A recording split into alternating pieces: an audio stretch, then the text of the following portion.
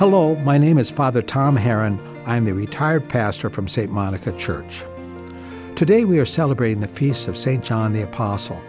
The Gospel reading is from John chapter 20, which describes the visit of Jesus' empty tomb by Peter and John on Easter Sunday morning.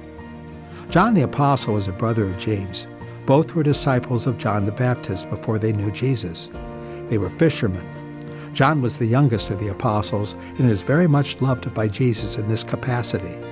He was present at some of the most important events in Jesus' ministry, including the Transfiguration, the Last Supper, the agony in the garden, and the crucifixion of Jesus.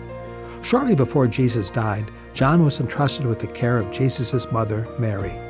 According to one tradition, John took her to live with him in Ephesus.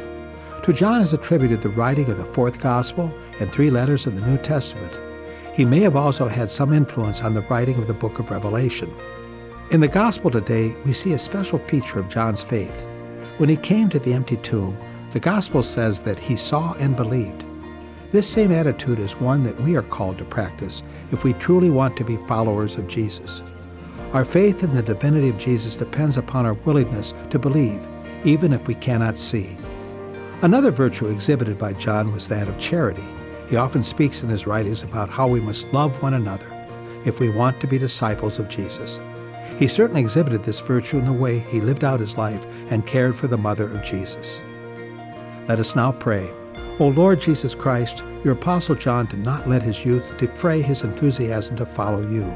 Please help us to practice our own faith with this same fortitude. Amen.